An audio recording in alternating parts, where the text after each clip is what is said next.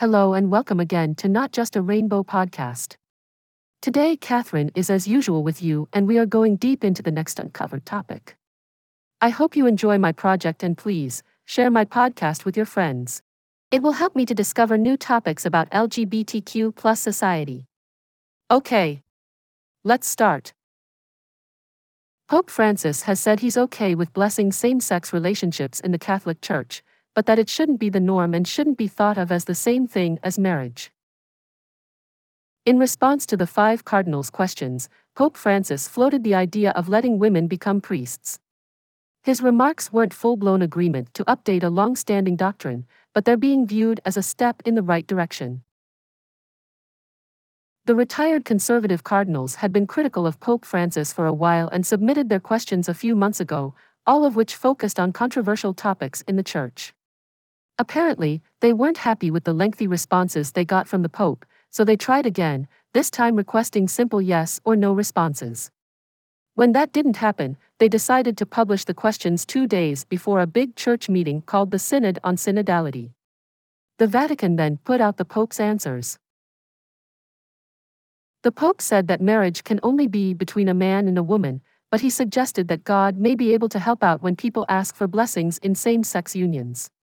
Basically, when asking for a blessing, people are asking for help from God to have a better life. He said it's not a good idea for churches and other religious structures to always give the go-ahead for all kinds of procedures and ceremonies. It should stay as an exception, not the rule. He brought up that certain things aren't really right, but church leaders can't be like judges who only say no. In 2021, the Vatican released a document with the Pope's approval stating that God, and as a result the Catholic Church, cannot and won't bless sin. The Church insists that taking action on same-sex desires is a sin. The Pope has given his stamp of approval to civil unions for same-sex couples, and he believes that governments have the right to go even further and give these couples the exact same rights as those in opposite-sex marriages.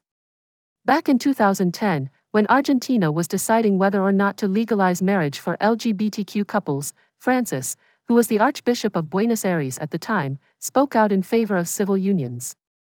Eventually, the country went ahead and granted marriage equality. Critics argue that Francis was just trying to stop same-sex couples from getting married, to make sure it was only between opposite genders. But, knowing how smart and savvy Francis is, it's more likely that he just wanted to show mercy. The Pope wrote that when Pope John Paul II, now a saint, said the priesthood should only be for men, he wasn't saying that men are superior or have more power than women.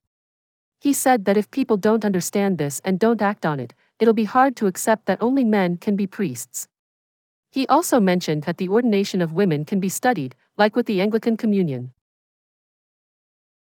LGBTQ plus Catholic groups were delighted with Pope Francis' comments, even though the Church's stance on the matter is unlikely to change soon.